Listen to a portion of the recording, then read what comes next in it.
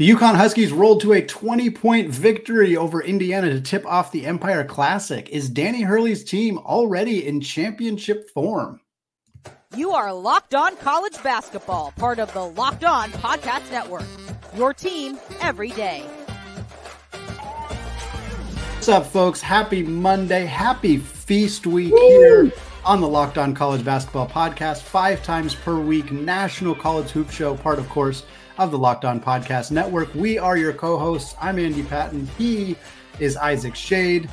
Today's episode of Locked On College Basketball is brought to you all by FanDuel. Make every moment more. Right now, new customers can get $150 in bonus bets with any winning $5 moneyline bet. That's $150 if your team wins. So visit FanDuel.com/lockedon today to get started. Folks, it is the most exciting week in college basketball that does not happen in the month of March. Feast week, college basketball's big breakout celebration, some tremendous games. We've talked at length on this show about the loaded Maui Invitational Field that is going to get tipped off.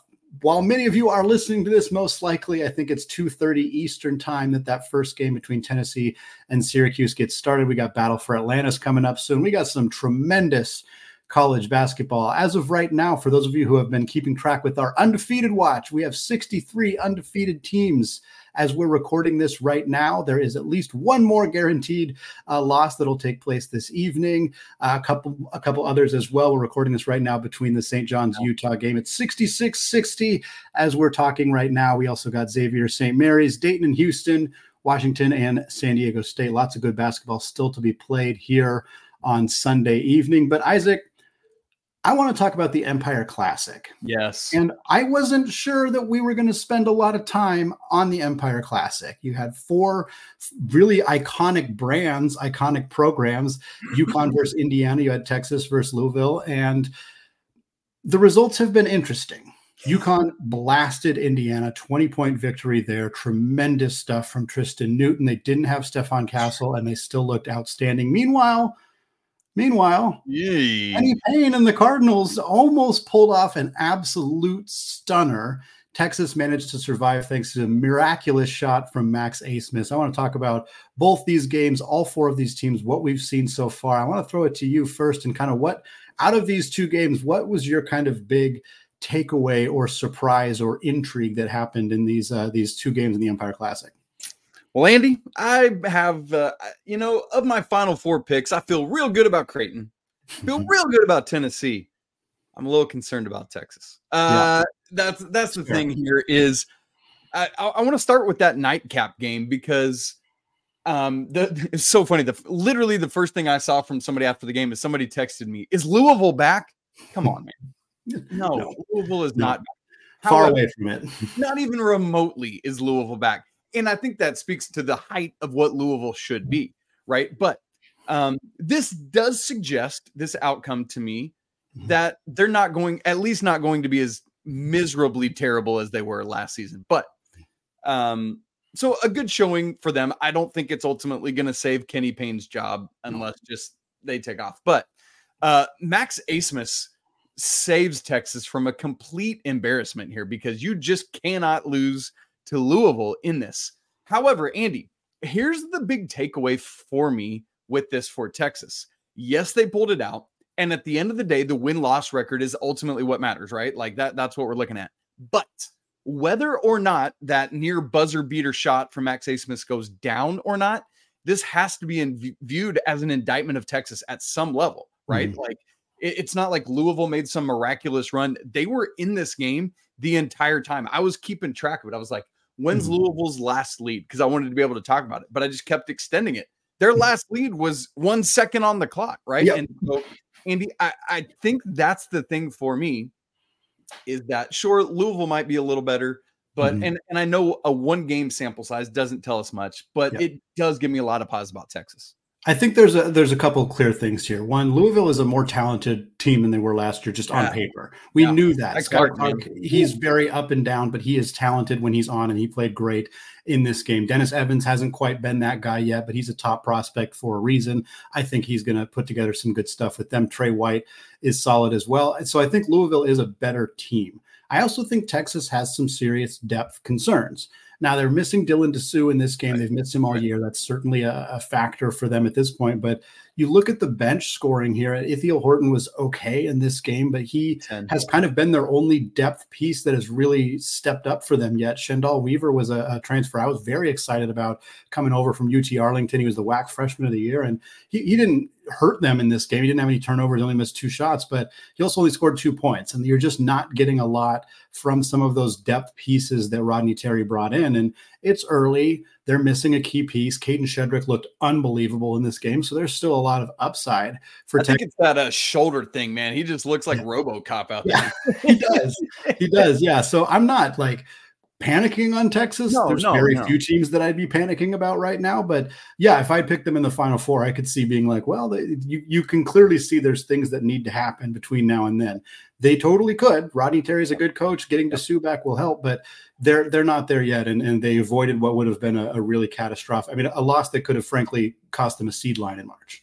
And I think what the point you just made about Dylan Dessou is massive, because we say often in college basketball, you really need 8 dudes. Mm-hmm. And when Dessou is back in this lineup, it probably bumps Cunningham out, I would imagine, is the one that's the odd man out. And so that fills your bench up a little more with Weaver and Horton and Cunningham. Yeah. And so, I think that's going to give Texas enough depth to do what they got to do. But need more. Caden Shedrick, what a game from him. And that's interesting. Andy, let's go to the other game, though, because you talked about it in the cold open. My goodness, I was apparently shouldn't have been, but I was concerned. What is UConn going to do without Stephon Castle? Mm-hmm. And I should not have been. So, Andy, it's that requisite question we always ask. Mm-hmm. Is this 24-point stomping more about UConn's readiness, or like, hey, Indiana, where are you at? Yeah, I mean, it's hard because it's definitely both. It's definitely both. I think clearly for me, UConn didn't look perfect. I mean, no Castle meant Solomon Ball stepped into a bigger role. He looked very good. He didn't shoot it super well, but I thought he fit what they needed him to do. But the bench only scored 7 points for UConn in this game. And so I think lack of depth. Yeah. Yeah. And so, I mean, obviously Ball stepping into the starting lineup hurts their bench depth, but like last year's team had Joey Calcaterra coming off the bench. Like they had Naheem Aline coming off the bench. Neither of those guys are there. Hang on. Anymore. And some dude named Donovan Clingan coming off. Right. Yeah. I didn't even mention Clingan. Yeah. Clingan coming off the bench last year too.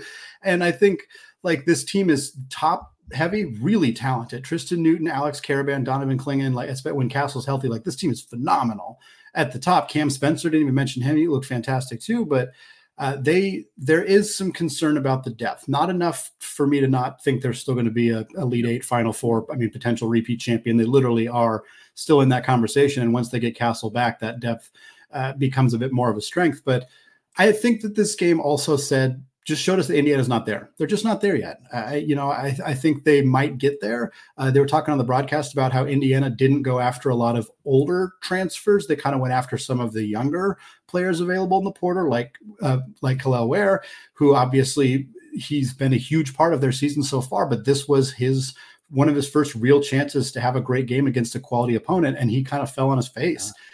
2 of 10 shooting in this game, 0 of 6 on 2-pointers, literally did not convert from inside the arc in this one, 11 points, 8 boards. And Malik Reneau looked fine. And I think that this team has the pieces, but if Ware's not going to be there every single night, if Mackenzie Mbako is going to continue to not really be there, this team's going to struggle. Mackenzie Mbako, 4 games, 4 points, 2 points, 13 points, and another, was it 2 or 4 in this one? Another 2. So 4, 2, 13, 2. Mm-hmm. They need more from that dude. He's too talented.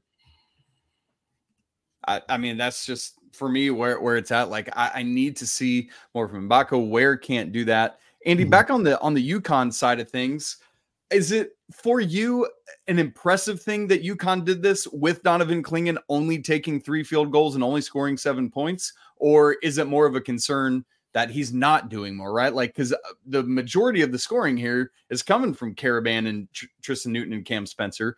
Does that make sense? One of those where it's like, wow, UConn won by 20 and we only got 7 from Donovan Clingan, or it's like, Clingan, what are you doing? Yeah, I think it's more the first one. And this comparison doesn't work in a lot of ways. So I want to be clear that I'm mostly making this comparison for one specific reason. It's kind of like what Chet Holmgren looked like at Gonzaga, in the sense that Chet didn't dominate games offensively very often because they had Drew Timme. And so Chet deferred to Drew Timme, who scored 20 points per game. And so Chet would have a lot of games where he'd have 11 points on 3 of 5 shooting.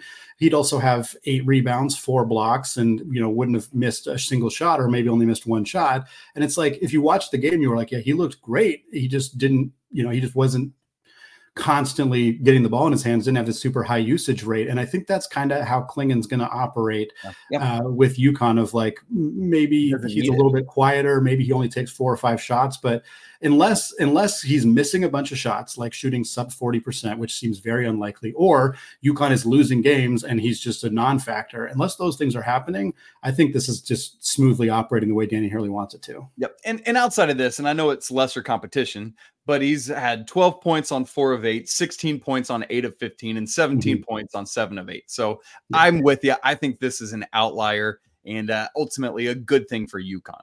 Now, Andy, you and I are not money managers. People should not come to us for any kind of stock advice. That would be silly of them. But you want to know, with basketball teams, who stock up and who stock down and who you should hold on, buy, sell, what's it looking like? Oh, we can bring that advice for you. And we'll do that right after I tell you about our brand new sponsor on the Locked On Network, listening.com. Now, folks, in addition to Locked On, you might or might not know that I'm actually also a college professor. And I got to tell you, when I first heard that listening.com was going to be one of our new sponsors, I got super excited about it, because I want to give my students at school a chance to try out listening.com. I'm stoked for this opportunity. I can't wait to get back from Thanksgiving break and tell them all about it, because I get the whole week off, baby. What up? So college students, listen up. There's this incredible app called listening.com, which can take any academic paper, PDF, or class material and turn it into an audiobook. It can read math equations, technical words, complicated documents, you name it, it can do it. It's smart enough to like skip footnotes and citations and lets you jump exactly to where you need to get in the material. It even has one-click note-taking button where it automatically puts the last 10 seconds into a notepad, so you don't have to type notes while you listen. Best of all, usually with listening.com, you get 2 free weeks free. But if you use the link listening.com/lockedon, you'll be able to get a 3rd straight week free to open up your trial. So go ahead, give it a try. Get an extra week free when you go to listening.com/lockedon. Listening.com. Help make your learning more efficient. Andy, I made up that tagline myself. I kind of like it. What do you think? I like it. Yeah, that's pretty good. Yeah, come on now. Maybe I should be in advertising. Just call me Don Draper. All right, folks. Locked On has launched the first ever national sports 24/7 streaming channel on YouTube. It's going on all the time right now. Our show is daily at 2 p.m. Eastern time on there. You can go check it out. Would love for you to come be part of it. It's such a rad idea, and we're the first ones to do it here at the Locked On Network. Andy, stock up, stock down, and we'll give some honorable mentions as well. Let's start with the sad side of it so we can get happy as we build. Stock down. Andy, we got a couple teams here that we're going to talk about, and then one honorable mention. Why don't you get us into it? Yeah, I got to start with FAU. The Owls, Florida Atlantic, of course. Preseason darling because of that Final Four run last year, top 10 in the AP poll throughout the season so far. A lot of people were kind of unsure how we should feel about this team. Again, they returned everybody from last year's roster effectively, bring back Coach Dusty May. They take a loss to Bryant, a pretty unexpected loss, quite honestly, not just because they were a ranked team losing to a mid-major team, but Bryant hadn't looked very good to start the season. They were 216th at KenPom. FAU was 25th at the time of the game. They have now dropped down to 47. It was a 61-52 loss, and FAU's offense just straight up wasn't there.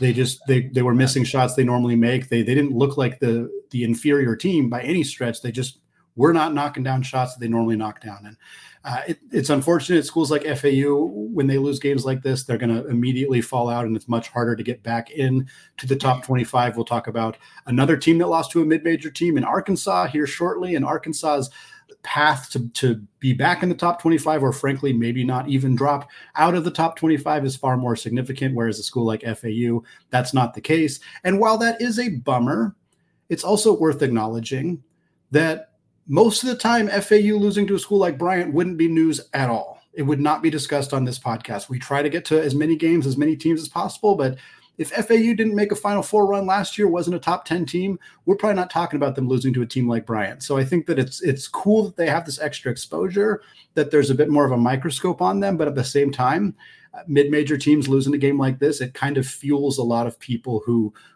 maybe had already decided that they didn't think FAU deserved to be here, and now they feel like they have more ammunition to have that kind of take. Yeah. I mean, and this is a home loss too, Andy. That's kind of that's part true. of it. Like, and Bryant themselves shot terribly in this game, 34% from the field, 27% from three. But FAU was even worse. They shot worse from the field than Bryant did from three. Andy, that's difficult. 26.2 from the field and 16.7 from three. It's not going to win you many games. But as you said, I love it. I love this fact that it's like, hey, FAU, good on you. We're still talking about you, and that's a win. I think I'm curious. I haven't finished my rankings yet. I'm curious to see if I keep them in or not. We'll have to look at that. Andy, another team we're stuck down on is Arkansas. And, on Friday, there's another home loss right there in Bud Walton, 78-72 to UNC Greensboro. And for Arkansas, they dropped from 15 to 30th at Ken Palm. UNCG was 99 at the time. Same thing, kind of shooting in the teens from three for Arkansas. You can't do that, especially when you're playing with, 58 guards on the floor at one time.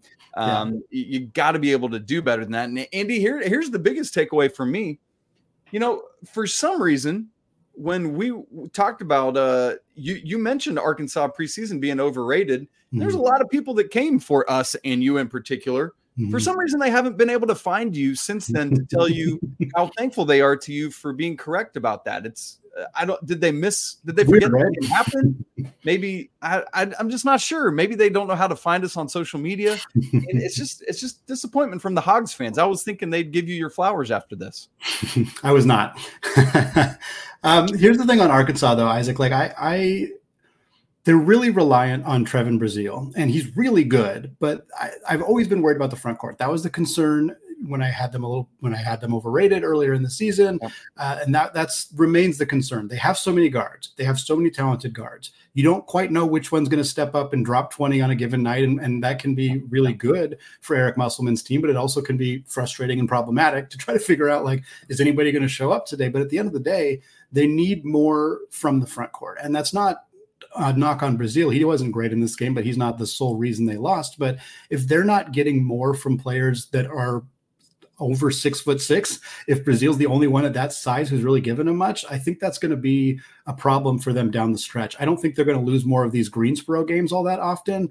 But when you get into the SEC, when you get into even the NCAA tournament and you're playing bigger teams, I know they beat Purdue in that exhibition game, but I'm worried about their ability to handle some of the size and front courts that they're going to end up seeing with what they have right now. And this is what we were trying to tell Hogs fans. Exhibition games don't count.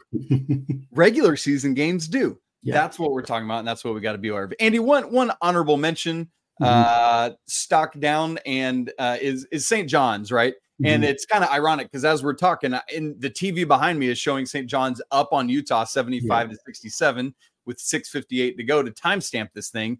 But Andy, it doesn't matter given what St. John's has done or frankly not done earlier this week. And so I think maybe we've all been a little too early to the St. John's bus, and we need to pump the brakes. St. John's down a little bit, and that's good. Andy, let's flip to some happier times. Stock up. Listen, let's start in Starkville, Mississippi, Andy. And the reason is because I think we were really excited about Mississippi State coming into the year, but then the Tolu Smith injury news, I think maybe had tempered our excitement. Would you say that's fair? Yeah, 100%. They fell off my radar a little bit when I heard Tolu Smith was going to be hurt, and I was like, there's a bunch of teams in the middle of the SEC. They're going to be somewhere in that range, maybe an NCAA tournament team, and they've looked much better than that. Yeah, and so it was like, that's a bummer. But here we sit Sunday after they beat a good Northwestern team pretty handily. They are now 5-0 with wins, over all sorts of folks. And so they 17th at Ken Palm, again, have done all this without Tolu Smith. Josh Hubbard had 29 on Sunday against Northwestern. So that the SEC that we already felt really good about, man, if Mississippi State's going to be doing this, that SEC is just going to be even better. Yeah, absolutely. I mean, I think, you look at a lot of the teams that are 4-0, that are 5-0, that have kind of climbed up the Ken Palm rankings, that are kind of starting to get into that vote consideration. We'll talk about a few of them.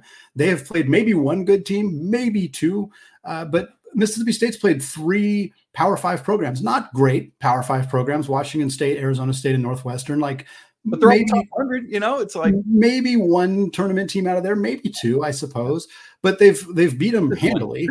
Just one, only Northwestern. Yeah, probably. They're third at Ken Palm adjusted defensively. Like they've done it all without Toulouse Smith. Like it's hard to not be excited about what Mississippi State has done up to this point, and we'll see if it sticks. But yeah, they're a team that absolutely deserves to be. They're going to be my top 25 unquestionably this week.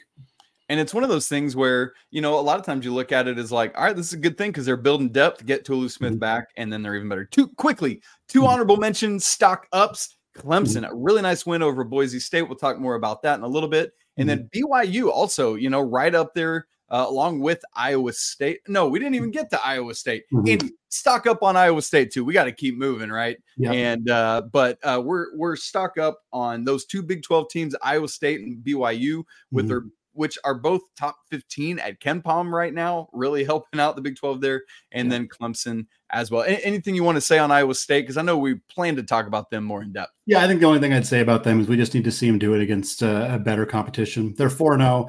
Their closest game is literally a 31-point victory, which is incredible. Shout out to Iowa State for doing that, but they haven't played anybody ranked inside the top 285 at Ken Palm. They got VCU next. They got DePaul after that. They got Iowa after that. All those teams are top 175 teams.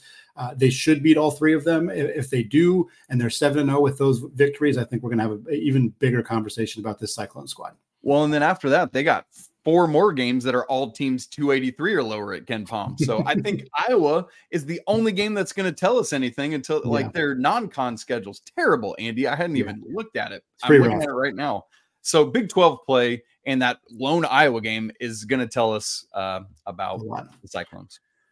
Well, Isaac, as we do every single Monday, we're going to run you all through a 6-pack of notable results, games, various other things going on in the college basketball landscape as we get into Feast Week. Before we do that, though, I want to tell you about today's sponsor, FanDuel. Folks, you can score early and often this NFL season with FanDuel, America's #1 sportsbook. Right now, new customers can get $150 in bonus bets with any winning $5 money line bet. That's $150 if your team wins. So if you've been thinking about joining FanDuel, there is no better time than right before Feast Week to get in on the action. The app is super easy to use. There's a wide range of betting options, including spreads, money line, player props, over-unders, and more. And if you get in on this early enough, you can make bets on the Maui Invitational right now. The odds at FanDuel as we're recording this, Kansas 175 to win the Maui Invitational. Tennessee is next at 320, despite not being ranked as high as Purdue, who comes in right behind them at 340 odds. Marquette's at plus 500. Gonzaga is at plus 950. UCLA at plus 2,000. Syracuse at plus 5,000. And Chaminade did not get any odds listed. I'm not super surprised by that news. So folks, visit FanDuel.com/lockedon and get in on the action this college basketball season. FanDuel, an official partner of the NFL. All right, Isaac, 6-pack here, getting through some other results over the weekend that we saw that we didn't quite get to in those first two segments. Want to start with that Miami versus Kansas State game on Sunday afternoon. Miami won. The result ended up being an 8-point victory for the Canes, 91-83. It looked like much more of a blowout throughout most of the game. Miami was up by over or just under 20 points at halftime. Nigel Pack, Norchad Omier, and Wooga Poplar had 41 of Miami's 47 points in the first half. Kansas State made a really nice push down the stretch. I'm still got some optimism about Jerome Tang's team, but this Miami team, which has been a bit hard to read, the computers don't love Miami. They got them 40th at Ken Palm right now. The poll voters love Miami. They got them 12th. I think we're probably more leaning towards where the poll voters have them. I'm going to have them in my top 20 for sure, maybe top 15 for the Canes, but a team that looks like they're going to run it back again under Coach L. Yeah, it'll be interesting to see once we get the AP poll out on Monday, and then once Ken Palm totally updated at the end of the night Sunday. Sure. Andy, how about another ACC team against an SEC team? This game was incredible. LSU and Wake Forest. LSU wins 86-80 in overtime. This was a game that Wake Forest never led until OT, but just they took an early lead in OT, and then LSU handled it the rest of the way. Honestly, LSU let the Demon Deacons back in this game by going 3 of 8 from the free throw line in the final 2 minutes. That is not going to cut it, Andy Patton. You need to know that.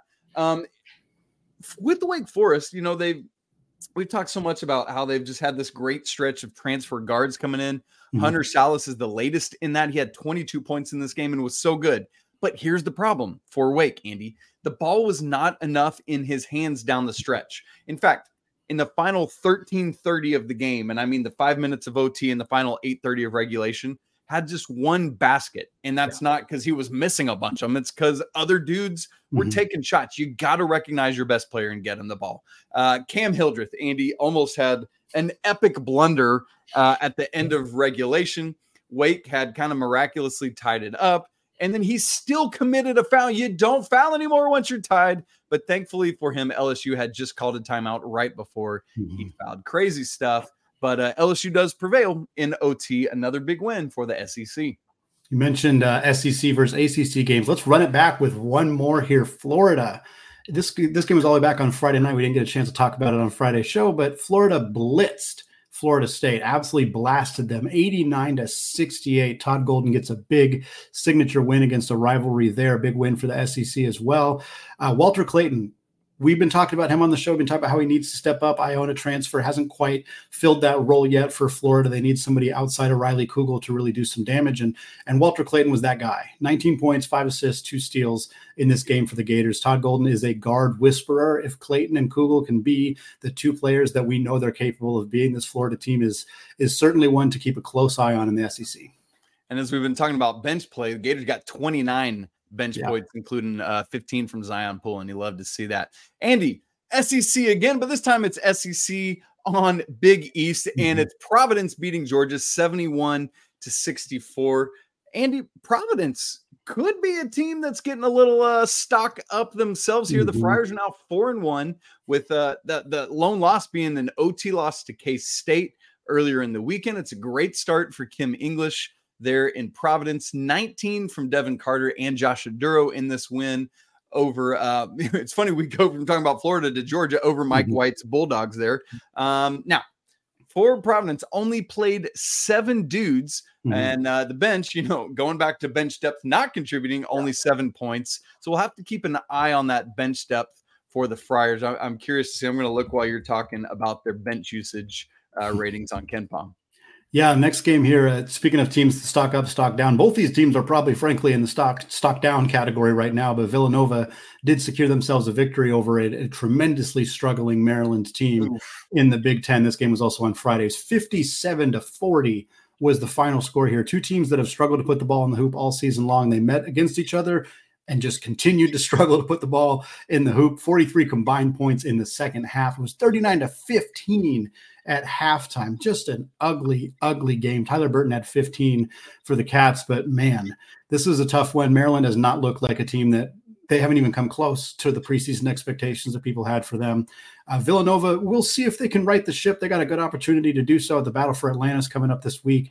Kind of similar to North Carolina, a chance to maybe kind of exercise some demons from last year's Phil Knight Invitational, where both those teams did not do so well.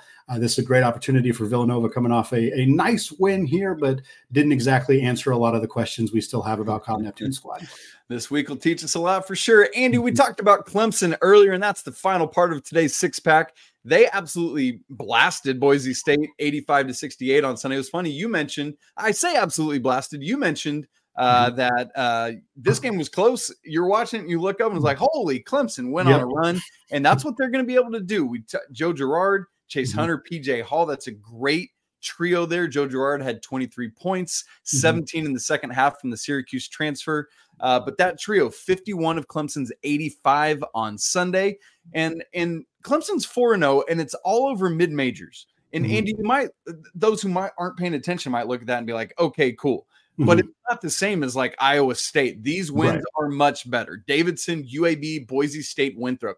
Those are very strong, all top 150 level teams. And so I'm much more impressed with Clemson's resume right now than Iowa State's. They are shooting 37.8% from three as a team, are the Tigers. I've got them as a top 5 ACC team right now. Should make a lot of noise for Brad Brownell.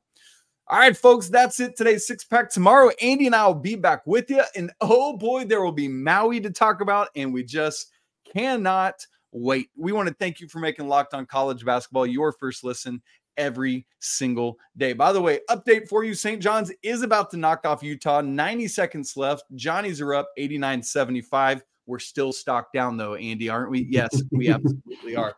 By the way, again, come join our Discord. The link is in the show notes. We'd love to chat with you all feast week long while we pull away from the turkey a little bit. Please don't forget to subscribe to the show on video and audio. Smash the like button if you're watching so we know you're here. And we'd love to hear your comments, who you're stock up and stock down on as well. As always, apologies to the Lawyer family. Let's go Wildcats. Let's get Andy out of here so we can go to the Thunder basketball game. And until tomorrow, peace.